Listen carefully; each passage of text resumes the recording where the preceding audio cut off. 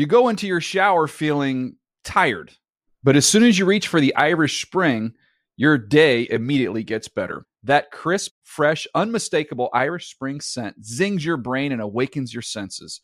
So when you finally emerge from the shower, 37 minutes later, because you pay the water bill so you can stay in there as long as you want, you're ready to take on the day. And smell great doing it. Irish Spring Body Wash and Bar Soap. Fresh, green, Irish. Shop now at a store near you. When you buy Kroger brand products, you feel like you're winning.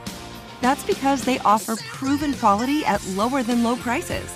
In fact, we guarantee that you and your family will love how Kroger brand products taste, or you get your money back. So next time you're shopping for the family, look for delicious Kroger brand products, because they'll make you all feel like you're winning. Shop now, in-store, or online. Kroger, fresh for everyone. Live Nation presents Concert Week.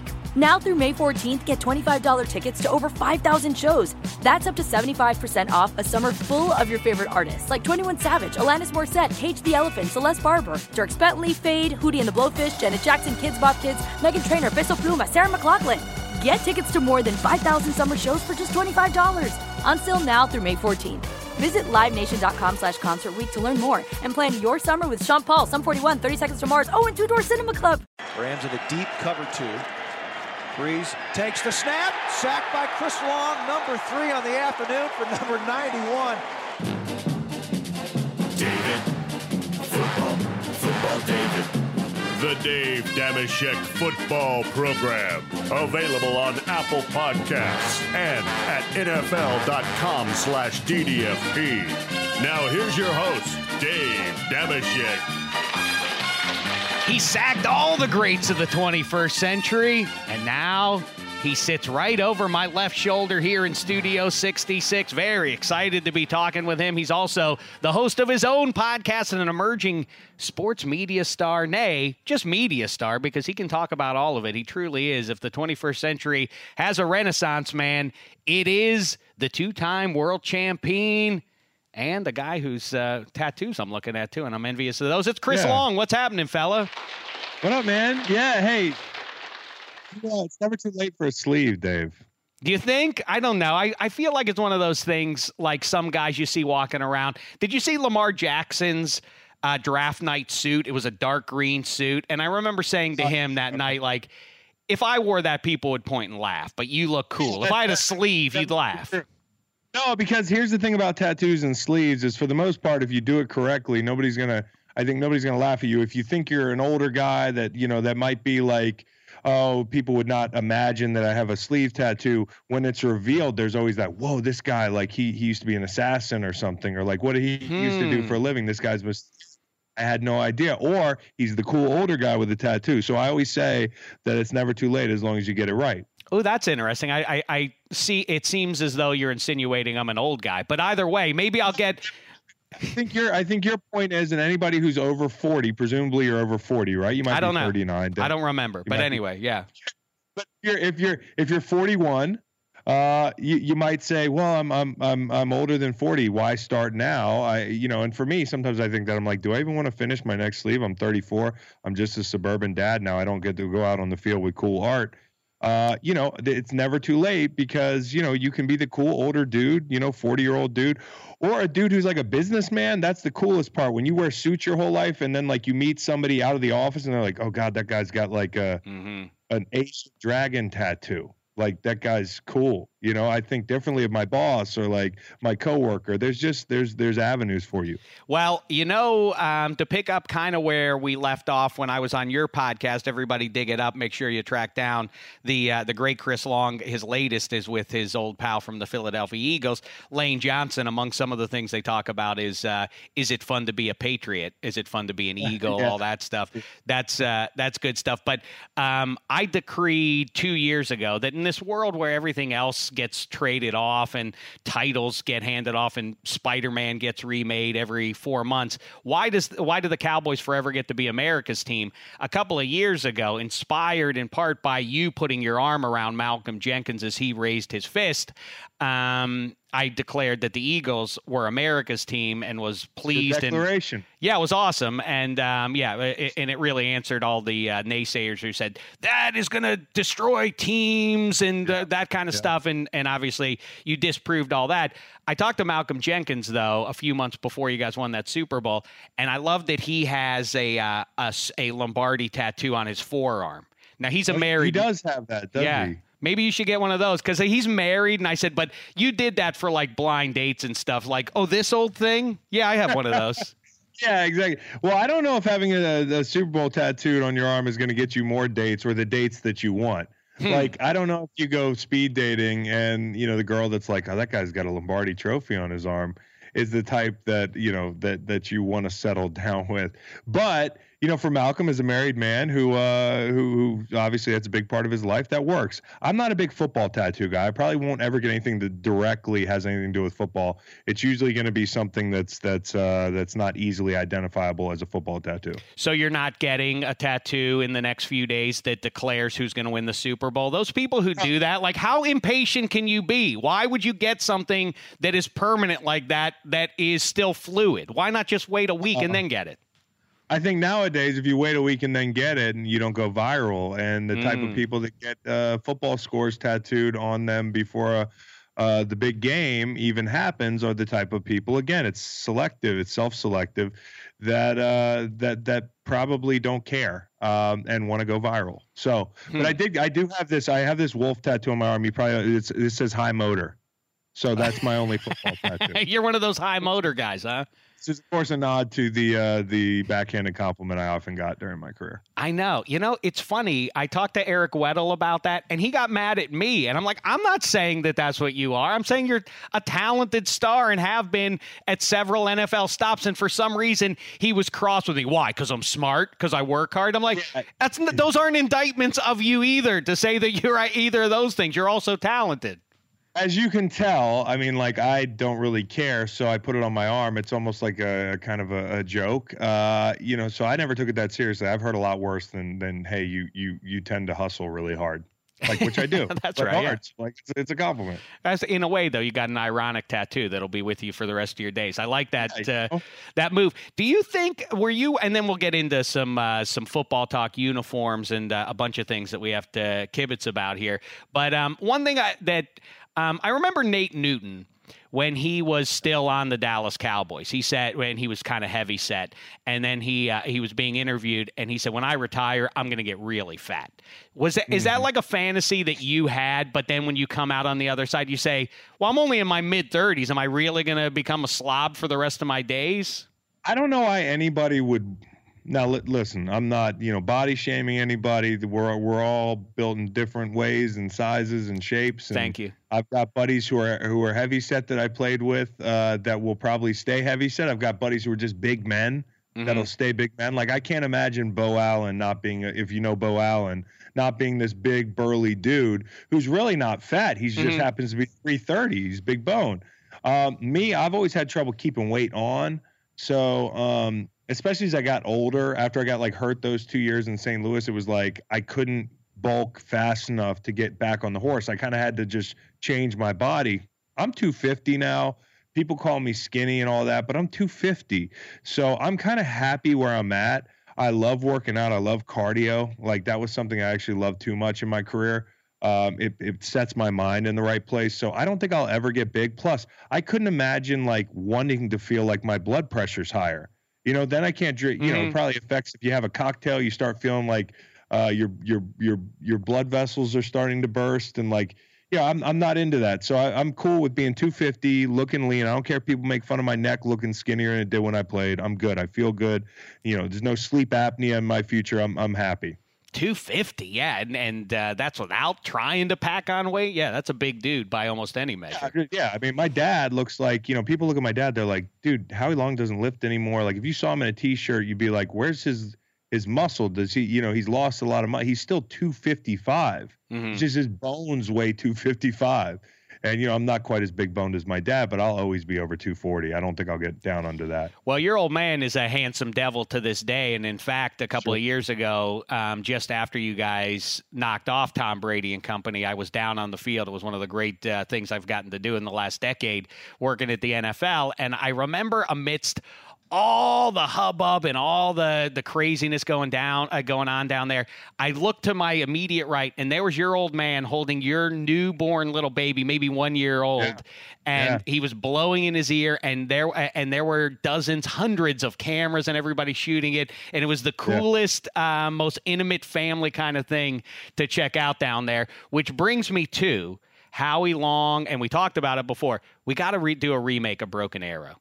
But I want you to be your old man.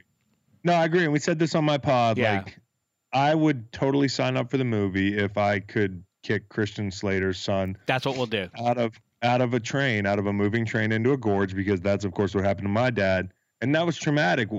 Watching my dad get kicked in the chest and fall hundreds of feet into a gorge. I mean, it's weird seeing your dad perish on the silver screen, especially at the hands of a finesse actor. Yeah. A finesse actor. I've never heard anyone described that way. Well, he sure wasn't. I mean, in real life, who would believe my dad was going to get drop kicked by Slater? I think Slater might have been wearing the Tom Cruise boots that elevate you a little bit and make you taller. So if I can kick Christian's son out, I'm down. If the money's right, let's do it. Wonder why now that all of a sudden I'm thinking about it, I wonder why defensive linemen from pro football are the ones who make it into movies more than any other position. If you consider John Matuzak was in Caveman. Yeah. Mark Gastineau. Joe Klecko was in Cannonball Run. Yeah. Bradshaw was in that too, but he's a QB, but he's the anomaly. Your old man, Brian Bosworth, a front seven guy. Because we have personalities, Dave, and they always used to say this about D-line rooms is we're all crazy, and in a good way. Like, some of us not in such a good way, but you got to be a little bit crazy to play D-line in the NFL. And some of the rooms I've been in had the best personalities because we have enough skill that we have, the flair to go with it, but we have the everyman thing going too. Because until recently, they didn't really care about pass rushers. Now you could be your Von Miller or your Khalil Mack and you're like a rock star. But back in the day, I don't think it was necessarily like that. I could be wrong. So we have a little bit of everything, and we have big personalities. Well, let's transition then. That leads neatly into this question.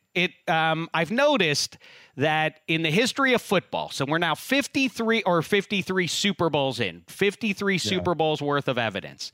If you look at it, when a defense is ranked in the top two, and an offense that they're playing against is ranked in the top two, either in scoring or in total defense, that throughout history, and this spans the generation, so you can't ascribe it away to, that was a different era, that's this particular era. This goes through every decade, that the defense always wins. Most recently, your Patriots, the number one defense, took down the number one offense, the Atlanta Falcons. Go all the way back to Super Bowl I. Number one defense, Packers, takes down the number one offense, Chiefs. Chiefs over Vikings in 4. In 13, Steelers over Cowboys. These are the matchups throughout. Giants over K-Gun in 25. Bucks over Raiders. And so it goes. The only anomaly to that is Joe Montana whipping the Broncos in NOLA. Whatever that was, about 1990-ish, 55-10. Why does it track that it's across the board, given that with that one exception aside? Why does the defense always win the Super Bowl against a high-end offense? And does that mean then that the Niners are going to take down the Chiefs? Well, I think what it means is that we've just jinxed the Niners. Yeah, right. But I went back and looked, and I didn't do it, under the assumption that I was pulling 1 and 2 deep. I eyeballed it, and I certainly remember we had now one outlier to me that jumped off initially. But you could tell me if maybe I'm mischaracterizing that defense for the Seahawks when they beat the Patriots. That was still, whether or not they were ranked in the top 2, to me, a historically good defense, because you did it last year against the Broncos. I mean, Denver was one of the top number offenses. 1 against number 1. There's another example. But then there's things in there that you're like, and I hate to make excuses, but like, when the Bucks beat the Raiders, who's the quarterback of the Raiders? I mean, he's not a world beater. When Peyton goes to play outside in New York, he just happens to. I mean, I think they lose that game anyways. But there's some things that pop up that are anomalies. You got Patriots, Hawks. I had. I had the Pats over the Rams years ago. I thought that was like an ego thing. The Rams trying to get style points and not just win the game. If you talk to people that were around that at the time, is that right? I've not heard that kind of buzz. I just thought that Belichick and Flores figured out what the Rams wanted to do and had done all season. I'm talking about the greatest show on turf, the beginning. I'm sorry. Dynasty. Right, yeah. Beginning of the Pats dynasty. And then, of course, the Pats then get patrioted themselves by the Giants multiple times in those defenses. And then I think when I looked at it, I see it's undeniable. It's a pattern. I looked at, number one, the offensive mindset, which popped up in a few of these examples we talked about, the style points mentality. I think that no matter what, if you're an offensive guy, you're more of a style points guy. If you're a coordinator, a head coach who's offensively inclined, whether you want to admit it or not, and you could point to the Pats Falcons. I don't know that they were the top offense in the league or whatever, but we were the top defense. Now, we were the top defense, and I don't think we were the best defense, but I think what we did is we kept the points down the best. And, that's right. There's something to be said for that. I mean, some people laugh and be like, well, that's what the top defense is, but I think that was a style points example. Everybody knows Shanahan should have run the ball. And I think he's learned from that, ironically. I think he's going to be the other way. All he's done is run the ball in these playoffs. He's like, well, we don't even need to put the ball back in Jimmy G's hands. I think style points, the offensive mindset. I think, we mentioned the Rams as well there. Nerves favor defense as well. I think that when you have 2 weeks to wait for a game, and you've been practicing and executing, think about it. One little mistake on offense that has to do with nerves can kill you. The wrong route, a tip ball, a drop that turns into a pick six, a fumble, a snap exchange, a handoff. There's so many junctures in an offensive play that can get you killed. And in defense, unless you're a safety or somebody over the top in coverage, we can at least knock it down and live to fight another day. But we know the statistics that when it comes to you make one big mistake in the form of a turnover, offensively, you're not likely to win that game. So if you lose a turnover battle, if you give up a pick six or fumble recovery for a touchdown, that's going to count against you in a big way. And then finally, I think playbooks are smaller. Depending on the defense you're in, listen, when we got ready to play the Patriots, and maybe this was the problem, we were a very good defense. We were top 5 defense in Philly. We had a really simple game plan. Of course, they racked up 500 yards, so it's kind of it's a non sequitur, but that's an example of getting ready for a Super Bowl. We just line up and run the same stuff over and over again. The Patriots are sitting there. They got 100 things to do. So their chances of failing in execution in any one play or outthinking themselves is higher. I think that, it's the mindset of offensive coordinators. It's the nerves favoring the defense, and it's the volume of plays and game planning for defense versus offense. Fascinating. Yeah. And like I say, there are some little cracks in my premise here, but for the most part, it does bear out after 53 years. It's crazy. You're absolutely right. And you used the example of, I think it was the Broncos defense when they got beat. What was it you texted me about? Which one was it? That was when Montana and New Orleans, Seifert's first year after taking over for Walsh, 55-10. They housed that. But then again, talk about it's weird that Broncos D was good, and Steve Atwater belongs in the Hall of Fame and so on. But it might have been a little overrated. What's that? The Broncos defense. That's my take. Ooh. Broncos D overrated because he's still a Raiders guy, and he remembers watching when the number one offense in the history of pro football at that time, led by MVP Theismann, met its match with Michael Haynes and Lester Hayes and Howie. Yeah, they blew him out. It was like a 30-point game or what? 38-9. So yeah, I mean, I think your example, your examples in the trend is totally legit, and it's not something you think about enough. You think each matchup could live individually, but it's a pattern that's undeniable. So, No offense to your guy Foles, who helped get you a second ring on that finger, and Joe Flacco, who had the improbable 5-week run that he had. But talk about trends. What's that? That was another one. San Francisco, I know they weren't like a top 2 defense maybe, but that defense was stacked. Yeah, to think that they were going to get beat by Flacco, I mean, that surprised me looking back. And also that defense didn't play well in the playoffs. No, right. That was all about Cap. Just constant. The MVP of that playoff run, Flacco aside, was Vernon Davis. He just continually destroyed defenses, just running up the seam the all through January, basically. And then he kind of flipped things in that Super Bowl with a big play. It was one of those things, I think, and not as an aside too much, but there's enough people that are trying to minimize the Kaepernick role in that run, that we've kind of made this San Francisco team to be, well, that was the engine, like as if it was a Ravens, 2001 Super Bowl. No, it was the engine for them to get there was the offense, the defense, not play up to snuff. But if you look at the names on that defense, they were unbelievable. Your point stands. It's making me second guess my Kansas City pick for the Super Bowl. All right. Well, listen, here's the other side of it. The trend in the 21st century is the couple of exceptions that we just threw out there. The teams that have the Hall of Fame level quarterbacks tend to win the Super Bowl.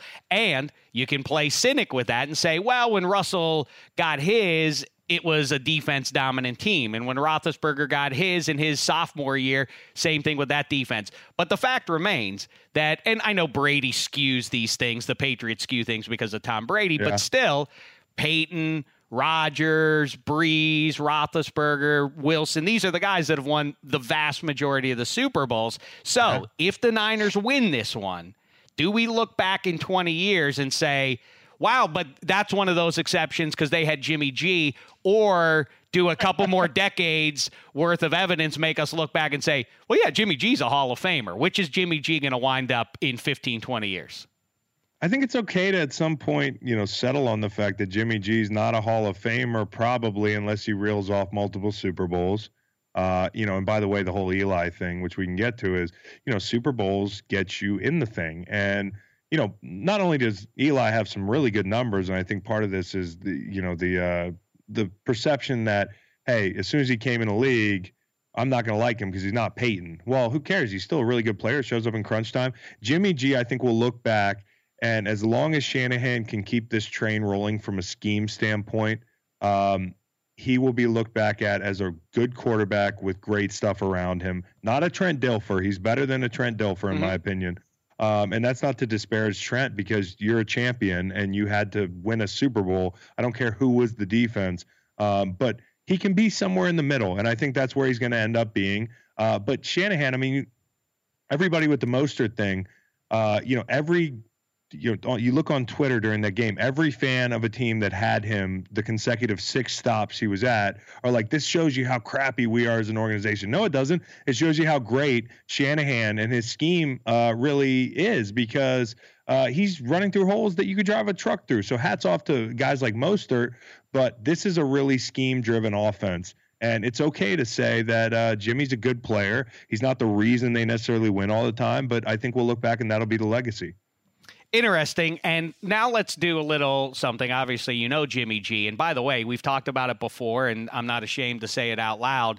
I think your Super Bowl winning Patriots team might be the most handsome Super Bowl championship team ever. You had on that team, you had like Amendola and Edelman, who the ladies seem to like, Brady and Garoppolo. For the people that like little people, you got Amendola and Jules. If you like, if you like manageably sized dudes that are, skateboard types.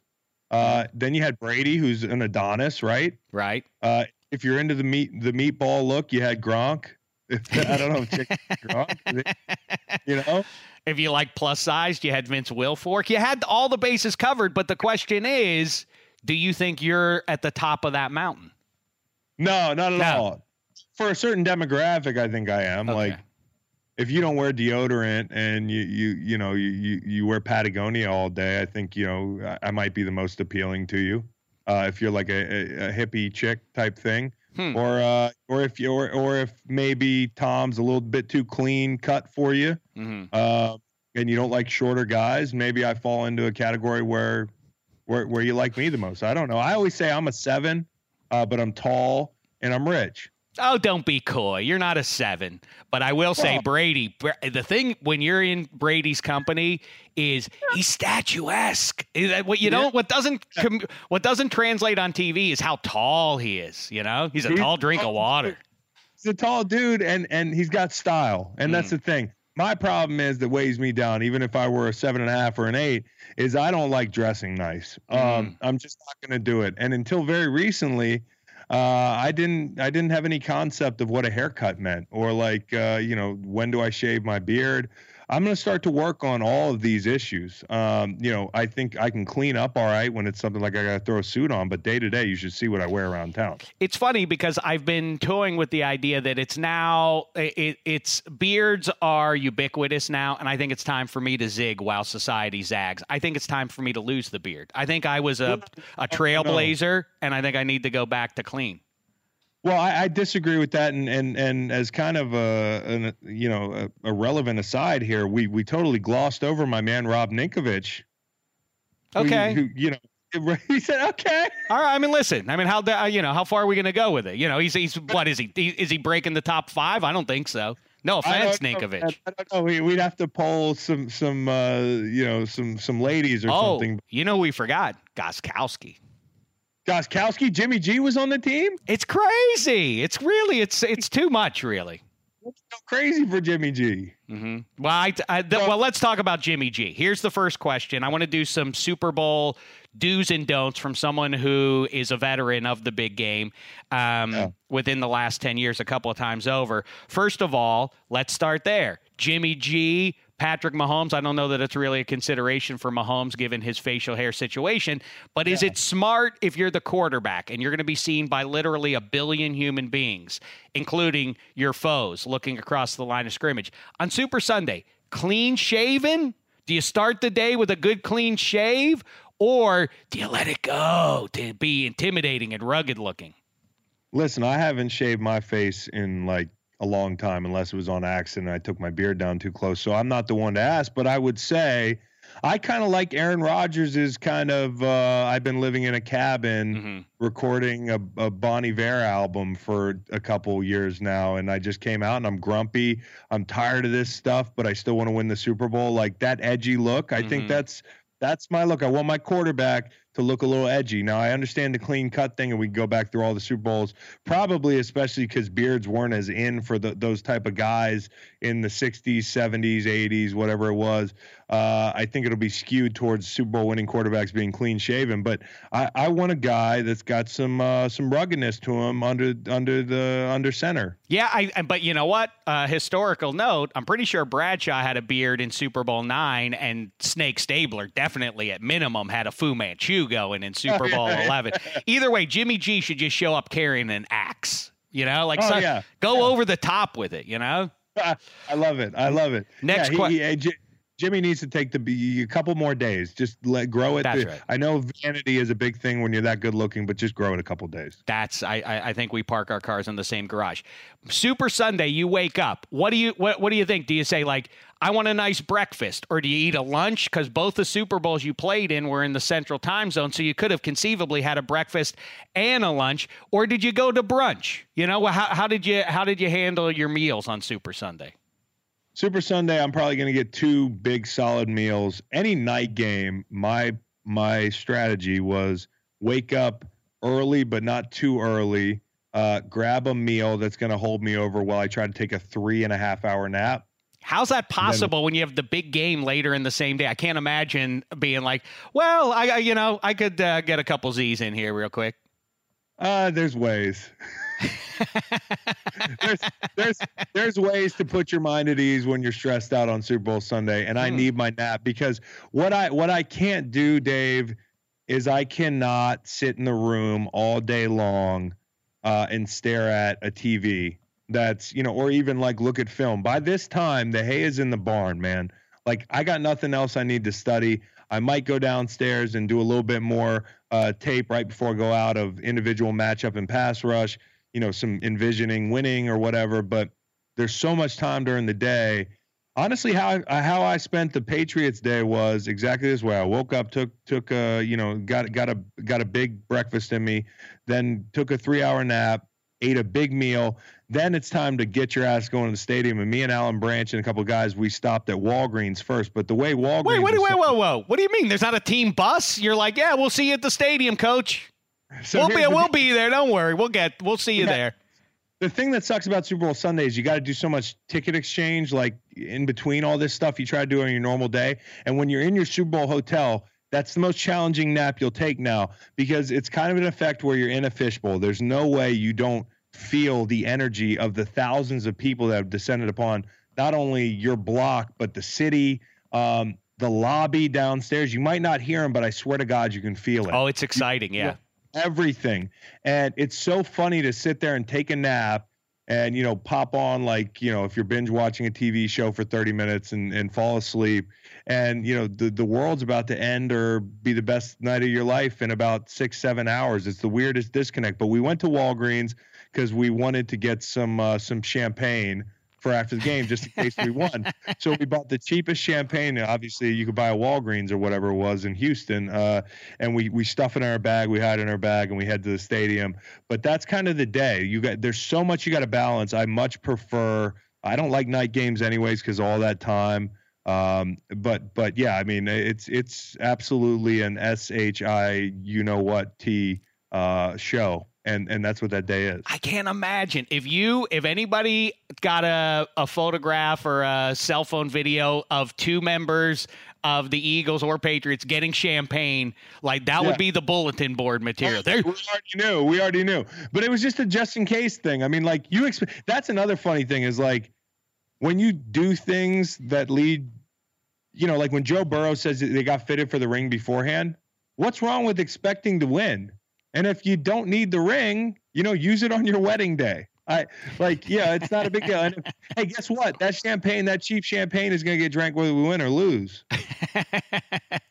So interesting points you make. Yeah, I always thought it was weird. Jermaine Kearse told me he went to a movie before he played in his first Super Bowl. On Super Sunday, he's going out to the movies. He's getting a matinee in. That's crazy to me. The only thing that seems weird to me about that is being in the seated position and shortening your hip flexors for hours. Like, I'm a freak about that stuff. My body needs to be optimized, which includes the nap. But, like, I'm not going to sit anywhere for a couple hours that day. Like, that's insane to me. So you don't favor, because it's also got to be so meta to watch a pregame show, the Super Bowl pregame show. Wow. I'm going to be in that game. Let's hear what they're talking about. What are the keys to victory for us tonight?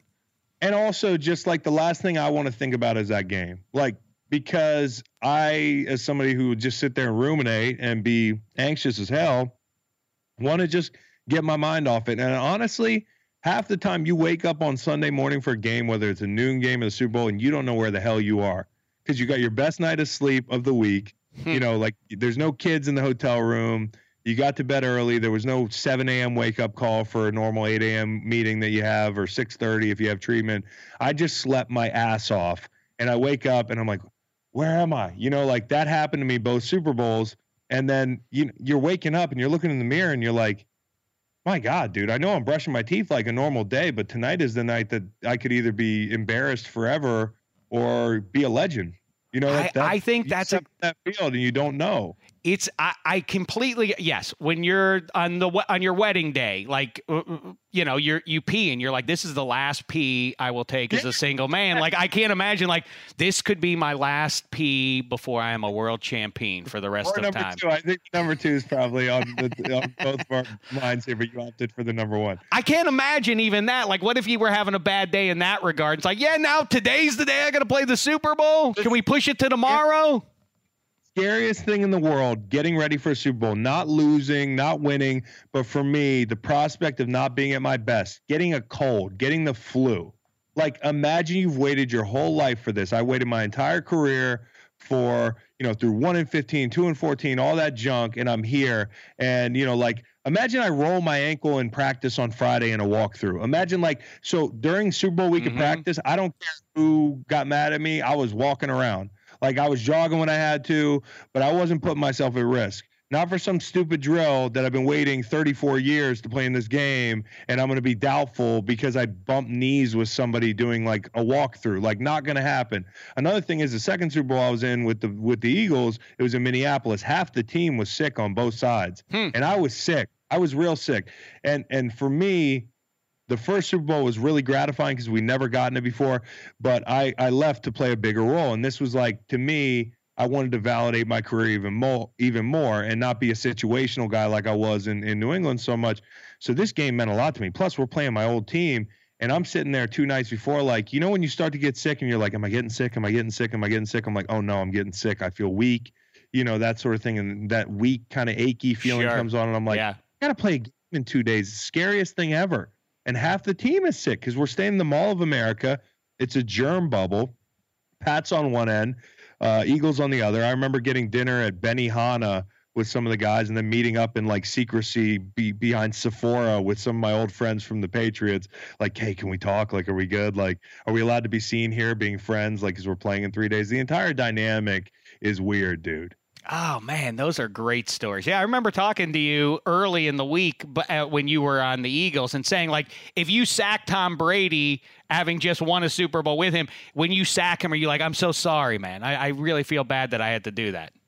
Yeah, I mean, not at all. I would have been really excited to sack Tom. And one of the plays in my career that gets me bummed out the most, even though it was right before we won the Super Bowl, was I was an inch from strip sacking him on the goal line when he completed that ball to Dola for like on that 4th and 8. I remember exactly. Yes. BG got his strip sack and we were like, we won the game. Yes. And I'm like, okay, now we're playing with house money. If I go get the last strip sack, I can be a hero, even though it really didn't matter as much as BG's. And I remember like beating, who was it on the edge? And I'm thinking to myself, like, it's happening. And then I just miss him. Actually, I got held, but I want that play back more than anything in my career. There was zero worry in my mind. If I'd have crushed Tom, I would have been happy. I don't care if he got up slow. You just want that Super Bowl sack so bad. Call him Pretty Boy as you push yourself up off of his back. Last thing about the do's and don'ts or related stuff. Super Sunday, who gave the better pregame speech, Peterson or Belichick? I don't remember either of them. Really? I've always heard that Belichick doesn't do anything like that, that's the stuff of movies, and Belichick is just like, do your job, and let's go get it. I remember player speeches. You know, coaches, listen, by the time a coach gives you a talk on Saturday night, you want to go to bed, right? Saturday night meetings, whether it's before the Super Bowl or before a game, you know, in my opinion, no matter who's giving them, are always the dumbest thing in the world. You want me to sit for 3 hours and shorten my hip flexors, and this is coming up again. It's a recurring theme. You know, we got to be in an optimal position because I got a bad back. If I sit in a meeting for 3 hours at 33 years old, I could get back spasms, and the next day my game's in jeopardy. Or a lot of times you want to be treating your body, and instead you're watching the DBs meet. Like, you're sitting in the back row, and the coordinator's just talking to the DBs for 3 hours. And you're like, can we go? You haven't said a single thing to the D-line the entire meeting. And then by 10 o'clock, each coach is giving their little speech about tomorrow morning, and you just want to go to bed. And so you kind of don't hear it. And then you show up to the stadium, and it's a scramble. It always is, to get all your pads on, get your treatment done, get your body ready, all in sequence, because there's some things you can't do before you get treatment. Then you got to get taped.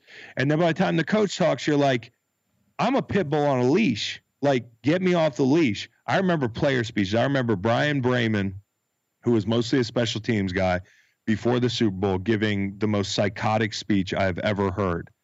Ever. There's things he said in this speech that I cannot repeat and will never repeat without his permission on any podcast or show. I remember those. I don't remember the coaches as well. Oh, we got to get him to recreate that somewhere. That'd be good stuff. Oh, boy.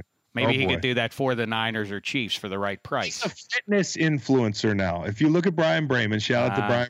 He's on Instagram, but he was this psychotic dude that looked like he was cast out of either a biker movie with long hair, probably would be covered in tattoos, or like Game of Thrones, like, you know, one of the two, the mixture. And he would run down on kickoff and try to just end people. And so we gave him the floor, and it was no problem because of the way he played. Nobody was going to tell him he was an absolute psycho before games, and he knocked it out of the park. All right, I want to do two things with you real quick. You've been generous with your time, but I'm also tempted to go down the rabbit hole and spend about 7 hours talking about Game of Thrones and music and movies and everything else with you. But let's talk about, you mentioned Eli in the Hall of Fame and the debate about him, and there are different ways to get into the Hall of Fame. I thought Scott Van Pelt had a great tweet on that earlier this week, that there are different ways to skin the cat. If you win 6 Super Bowls like Tom Brady, you're going to go to the Hall of Fame. Terry Bradshaw, same thing, has 4. There's no argument there. Eli won those 2 games. Marino doesn't mean he doesn't belong because he never got one. Right. There are different ways to measure greatness, and but the larger issue is for me that we have this moving sort of morality that is applied to who's worth it and who deserves it, when guys 5 decades ago are already in the Hall of Fame, but there some percentage of them were bad dudes in any of these Hall of Fame guys as right. human beings, as citizens, right. and beyond. I feel like that imagine the premise of you taking your little boy to the Baseball Hall of Fame. Like, let's go see where the guy who has the most home runs ever has. Like, well, he's not here. Like, well, how about the hit king? Like, yeah, he's not here either. How about the best pitcher of the last half century? Yeah, he's all. Well, what are we doing here then? Right. They shoot themselves in the foot, the voters do, these halls do, by being too pious about it. I say that we leave them all in the 20th century and we start fresh. Instead of a Hall of Fame, which when you really break down the name, fame is what we're after. No, we're after who's the best. I say we do one big sports building of the best, and we start new. Let's build it, the first class. You get 3 guys for the 4 major sports in America. Who are the 3 football guys who go in? Is this post 2000? This is whenever you want, dear. If you want to put Don Hudson in, you can. But I think that would be crazy, since none of us ever saw him play. I think we get an offensive skill, a defensive player, and a quarterback, right? Okay. I mean, that's one way to look at it. And if I'm starting with offense, my favorite player of all time is Barry Sanders, offensively. Wow, so, Barry Sanders. Okay. You know, I don't know what the criteria would be. They're great players. That's all it is who's the best? Who should be in because of their greatness? Barry Sanders is the best running back of all time. No, that's not right. He's not even the best of his era. That was Sweetness. You think it's Sweetness, and I don't. But, you know, I love Sweetness. He's 2 for me. You know, Barry for me, and part of it is I might have the bias of asking my dad growing up who the best player he ever played against was, and he'd say Barry Sanders. Is that right? Wow, that's interesting. So yeah. So for me, that could be part of it, and I kind of trust him, but also, you know, the way he played. There's a subjectivity of how you break down a running back, because I'm sure if we put their stats up side by side, I could point to certain things and cherry pick certain things, and you could on the other end of it. So at the end of the day, it comes down to a playing style. I think Tom's got to be my GOAT quarterback. That would be it, right? I think he would have to be in. And on defense, I know there's a lot of people that would say LT. I get it. But for me, Reggie could do everything LT could do as far as a rusher. And Reggie was 300 pounds. So I think Reggie would be my defensive player. I love it. I thought you were going to go silver and black 75, which would have been allowable. I would have signed off on it and not held it against you at all. My dad's got a gold jacket. And here's the thing about this whole thing. I totally get Drew Pearson. I get him being upset. One, I don't understand why people are blasting that out afterwards, unless it's to create more awareness that he's not in yet. But also you're considered for the Hall of Fame. There's a lot of guys who would kill to be considered for the Hall of Fame. And I know this is a hot take to tell people not to be disappointed for something you waited your whole life for, but do you really need the validation of these people? Like, do you really? You know what? That is kind of an offshoot of, I think, of what you're getting at, but it is, and listen, I'm not being a curmudgeon, good for these guys who get gold jackets or whatever Hall of Fame they go into, but I also feel like of all the people, not to get up on Mount Pies myself, do we need to genuflect of all the human beings walking around in our society, do those guys need the extra bit of genuflection that they get from being in the Hall of Fame? It's not been enough for them the last 3 decades of praise and never paying for a meal and all that kind of stuff? Well, I think that's why it might hurt a lot for someone. I'm not taking a shot. I'm just saying, like, and my dad's in the Hall of Fame, but, like, you're the greatest of the greatest, man. Like, you know, do you really need a little? And I guess if I was that good, I might get it. But that's, you know, ever since, you know, you just know if you're going to have a Hall of Fame career or not. Like, you know, when I was in St. Louis, it was hard enough to get to a Pro Bowl. Like, that's not happening in St. Louis. So forget the Hall of Fame. But maybe for me, looking at it from the outside in, you know, I just think when I get up and see guys making speeches, I'm like, yeah, I can see that some of the guys have been praised a lot for their entire life. I can see that. And I'm not hating. I'm just saying that if I was in that position, maybe I just know that I was one of the baddest men to ever play the game. And everybody knows it, no matter if I have that jacket or not. And so what I'm saying is maybe just don't put it up on such a pedestal. Like, man, I don't know if it's the same thing you're saying is that, hey, it'd be great. You deserve that moment. Truly, if we're going to put that marker out there, it should be fair and it should be consistent. But if you don't get in, golly, man, you've had a pretty good run. Yeah, exactly. And it's just such the whole voting. It's so dodgy and inconsistent that are you a first ballot? Because the guys who get in on the first ballot consider themselves at a different level than everybody else who gets out. And then that begs the question, are you a Hall of Famer or not? Why did this guy have to wait 30 years? Was he a Hall of Famer? That weird sprawl of time somehow informs everybody, oh yeah, now that we think about it, he should be. I mean, either you come up at 5 years and you are worthy of the Hall of Fame or you're not. That weird log jam, well, he doesn't get, well, there are too many quarterbacks in that class, so he's got to wait. All that kind of math is unnecessary. Either you are, and to your point, you know it in your gut, right? I mean, doesn't anybody who's watched football for any amount of time know deep down, yeah, that guy's a Hall of Famer. I know Rondé Barber is a Hall of Famer. Okay, my Virginia guy. I mean, like a lot of people would say that was Warren Sapp, that defense, and you don't want to put too many guys in from the same defense in the same era and whatnot. But you know, like if I'm Rondé Barber, and I don't want to speak for him, I think I'm pretty secure. He's not an ego guy, you know, and I haven't heard him speak on this, but if he doesn't get in, you know, for some amount of time here. Don't you know that you were just awesome? You were just awesome. Anybody would want to be you. Do you really need that jacket? Do you really need to go? And it also goes to show how, and we're all like this as football players. Me and Lane Johnson talked about this when we were talking about the Pro Bowl. He was snubbed here this year until somebody got hurt, and then he got in. And like, what does it even mean? Like, if you were an alternate, you got in, you didn't get in. Like, what does it matter? It's all ego for all of us. And we talked about that at length. Like, being an NFL football player and being constantly evaluated, running on praise and also running on criticism, whether it's in the building or from your fans, that creates this insecurity. Imagine being that good at something that you have an astronomically low chance of even participating in, which is the NFL, and being one of the greats of all time and caring about the jacket as much. I get it. I get that, like, I wouldn't understand unless I was in that position, but I think it's pretty damn cool to be Drew Pearson, no matter if they let him in or not. But it's a great way you put it there. Yeah, that's what forges the chip on the shoulder of every professional athlete in entire locker rooms, where it's like, no one believes in us. Yeah, people believe in you. What are you talking about? Nobody believes in you. You're the New England Patriots. People think you might win this game, but somehow they're always able to seduce themselves into believing that. Last thing, Chris Long, as we say Super Bowls and all that, we first connected a few years back over our mutual admiration of great uniforms and disdain for bad ones.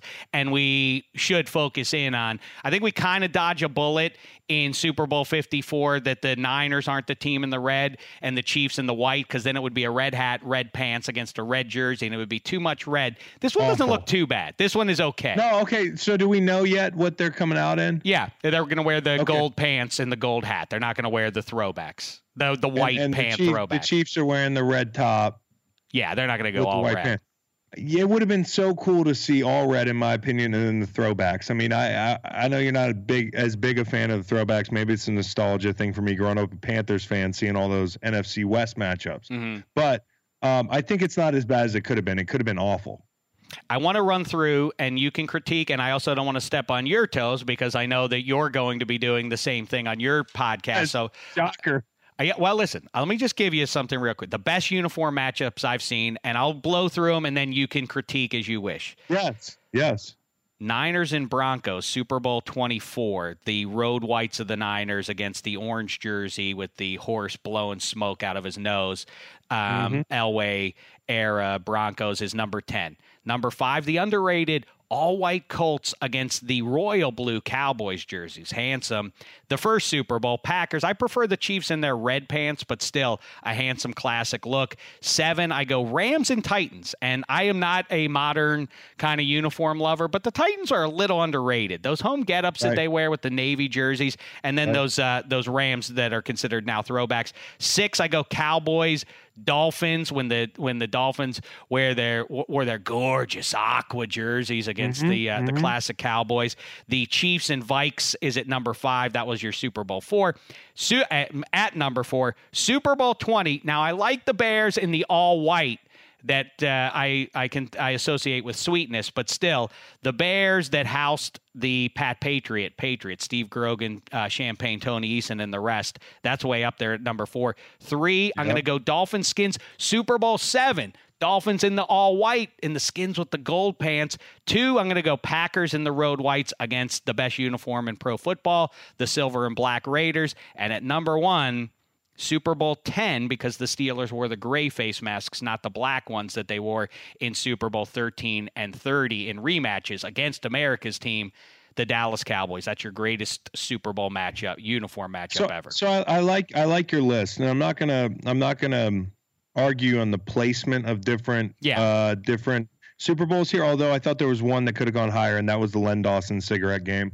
That came in at number 8 for you, and that was some snubbage for me. That was, again, now what matters to me as I go through this is that's a LA Coliseum game, and that's a beautiful setting for a Super Bowl. You got that right. The sunshine, the arches, the flame. I don't know if they had the flame. I mean, I think they've had the flame forever. I think it had that. Yeah, I think so. My whole thing with that flame makes any game look cool. And any uniform matchup look watchable to me. So I thought that could have been higher. I thought that's why they make the movies out here, is because of the golden hour light. There's nothing lovelier than whether it's that's what I'll miss most about Raiders games in Oakland is late afternoon as that sun's out there. That's why the light is perfect. And that's why every game looks so good when you see it in the Coliseum or Rose Bowl. Part of why it looks that way is because of the golden hour Southern California light.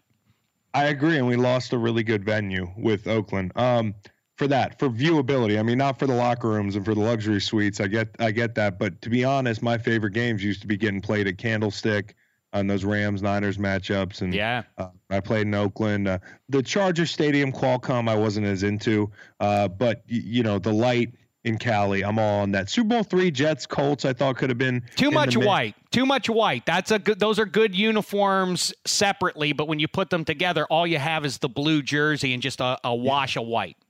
Well, I thought we kind of got blued out in Super Bowl 5. You mentioned that at number 9 with the Colts and the Cowboys, I think. A little bit too much blue, but still it's the all-white Colts, and I felt they were worthy of a shout-out. Well, you just really like those. For a Steelers fan, you really love those Cowboys gray pants back in the day. Well, now the new ones are, I don't even understand what that color is and what that has to do with the Dallas Cowboys. It's aqua blue. What do you got? And it's shiny and it just looks wrong.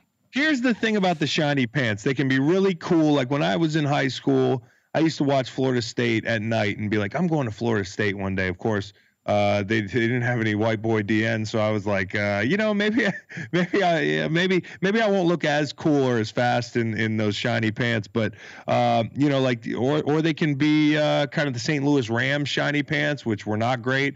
I ended up playing in those. I always wanted to play in shiny pants, and then I ended up in St. Louis playing indoor in that yellow light of the Edward Jones Dome. Looked like a JUCO trying to look like Notre Dame. That's what those uniforms always looked like to me. Exactly. So they can go either way. Now, Super Bowl 13, we had night Steelers Cowboys. I think that, it really looked good late in the game. Down in Miami is coincidence what happened. Yeah. That's a nice one. Rams Steelers was a shame because I think the Rams and those old uniforms, they got a little over yellowed with that. It was just a bad color combo. It was a near miss. So was the Bengals Niners. I actually think the black and orange can be as good as any color combo in sports. Boy, you and I park our cars in the same garage on that. That is the best color scheme available to you, and somehow the Bengals completely screw it up. Look at what Oregon State does. That's how you do it right. Look at the Giants and the Orioles. They do it well. I agree. Love it. But the problem was they got a bad draw with the Niners. Those colors just don't work together. I could have put Bills Giants in there because they're classics. And could you imagine the Santonio Holmes Super Bowl if it had the Conrad Dobler Cardinals? Oh, man. Again, you are singing my song. When people talk about the Falcons are going to do some sort of throwback, the Browns are, and the Rams are all, it sounds like they're all tracking to not try to modernize. In fact, they're trying to go back to something. Let's correct it. The Cardinals, those are the most forgotten beauties out there. When it's that dark red, and if you look at it, 0 stripes, all it is the white uniform number, and that's the only thing on the shirt. And put the little, like the sun, the state flag emblem on there. That was a cool. When they got out there. Yeah. So I mean, like, I think there's some misses here. I also think last year's Super Bowl could have been an all-timer outdoors.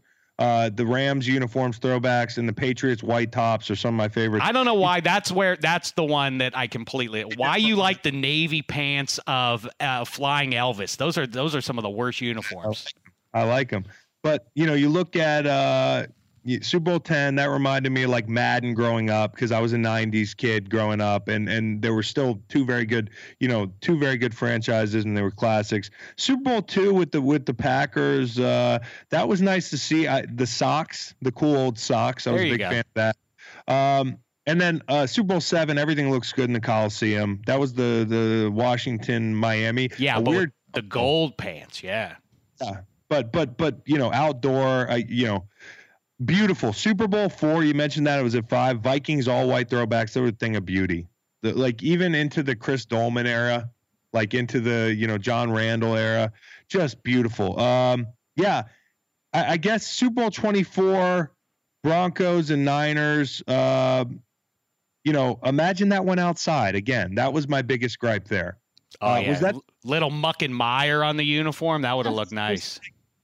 Other than that, we're pretty much on it, except the Cowboys flat gray pants. I'm not sure about because the thing we talked about, Florida State in the late 90s, 2000s looked pretty cool in the shiny pants. Cowboys, we agree, not as cool now. Yeah, not anymore. And I also did the 5 worst. The worst is, as we talked about, the dreary look of one of the greatest Super Bowls ever, 49, Patriots and Seahawks, plagued by too much navy. Number 2 worst, you won't like this one, Niners in their throwback white pants against those bad Chargers get-ups. Did we talk about that? What's that? Yeah, I don't like that one. How'd you know I like that one? Did I tell you I like that one? You told me you liked the throwback Niners get-ups, which the gold hat doesn't match anything on the jersey or pants. I don't like it. But I like the San Diego, kind of. I think that's the forgotten uniform. I think they're a victim of their own success at other times with the powder blues and just the beautiful uniforms that they don half the time. I thought that kind of dark navy with the bolt, it was like such a nice, color juxtaposition for me. Like the contrast was beautiful. And then that was very bad, and it was a bad uniform. And I also associated with Stan Humphries throwing a touchdown pass to Tony Martin in the fourth quarter against the Steelers, who were the prohibitive favorite to get to the Super Bowl, where they would have gotten housed by Steve Young, and so maybe they were spared a shaming on a larger stage. But yeah, I hate that. Broncos in their all whites with Elway and Terrell Davis against the all black Falcons. That was a very ugly, drab one. Patriots.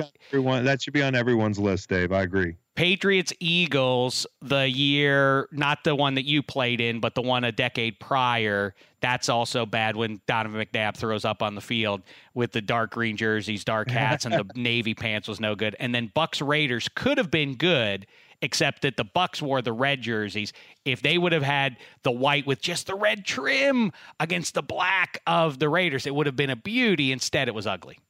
Dude, if they had gone creamsicle there, yes, it would have been electric. It would have been the most electric uniform matchup, and that was an outdoor game. Yeah, I forget where it was. It was in I think that was Tampa. No, not Tampa. That was like a home game for them in Florida somewhere. I think, you know where I think it was? Was that San Diego? I think that's what it was.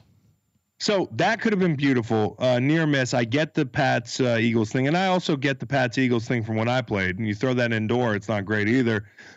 Super Bowl 33, that should be on everybody's list. I think, as we've discussed, I think you're high on Super Bowl 29. And Patriots Seahawks. Could you imagine though if they went the Largents and the Reds? Like the white top, large. Another one. The solution to almost every bad uniform that exists right now is to just go back to when I was growing up. And I know people say, well, that's because you're nostalgic. No, it just happened to be the era that the best uniforms were going around. I can't help it. I did notice that your top 10, the latest Super Bowl was Super Bowl 24. What was I supposed to do? Those weird Seafoam Seahawks ones against the Steelers in 40, those are ugly. Those modern uniforms happen to be worse than their predecessors. But it was a very Detroit combination. I mean, the fact that you had the Super Bowl in Detroit, no offense to anybody in Detroit, and then you had that uniform combination. It was just the trifecta. Did you hear that Jerome Bettis is from Detroit? Because that came up for, I think, 17,000 times in the fortnight between the title game and the Super Bowl. I did hear about that. I heard about that a little bit. Yeah. I suspect that we'll also be hearing a lot about Joe Montana and all that sort of stuff over the next few days here. But Chris Long, wonderful time. I feel like we've barely skimmed the surface of what we could kibitz about, but I know we did more than double what I promised you we would do. It's all good. It's all good, man. I never care about the length of time as long as the convo is good and it's uniform related. We can go for hours, man. So we'll get on it next time. All right, next time we run lines from Broken Arrow. But I got to go. My hip flexors are acting up on me. You got to stand up, dude. You got your performance guy, man. All right, Dave. Appreciate it. Hey, I thank you for the time, Chris Long. The great Chris Long. Again, make sure you check out his new podcast. It's great. He's blowing up in the sports media and beyond, and we appreciate his time. Thanks, Pally. Thanks, brother. You go into your shower feeling tired, but as soon as you reach for the Irish Spring, your day immediately gets better. That crisp, fresh, unmistakable Irish Spring scent zings your brain and awakens your senses. So when you finally emerge from the shower, 37 minutes later, because you pay the water bill so you can stay in there as long as you want, you're ready to take on the day and smell great doing it. Irish Spring Body Wash and Bar Soap. Fresh, green, Irish. Shop now at a store near you. Live Nation presents Concert Week. Now through May 14th, get $25 tickets to over 5,000 shows. That's up to 75% off a summer full of your favorite artists like 21 Savage, Alanis Morissette, Cage the Elephant, Celeste Barber, Dierks Bentley, Fade, Hootie and the Blowfish, Janet Jackson, Kids Bop Kids, Meghan Trainor, Peso Pluma, Sarah McLachlan. Get tickets to more than 5,000 summer shows for just $25. Until now through May 14th. Visit LiveNation.com/Concert Week to learn more and plan your summer with Sean Paul, Sum 41, 30 Seconds to Mars, and Two Door Cinema Club. Open a limited-time 11-month certificate at Kemba Financial Credit Union. At 5.25% APY, it's more than triple the national average, plus it's a safe and secure way to grow your money. Visit your local branch or kemba.org/CD for details. Offer expires May 31st, 2024. APY equals annual percentage yield. Restrictions apply. $500 minimum and $250,000 maximum deposit. Advantage status required. Comparison based on bank rate average. Federally insured by NCUA.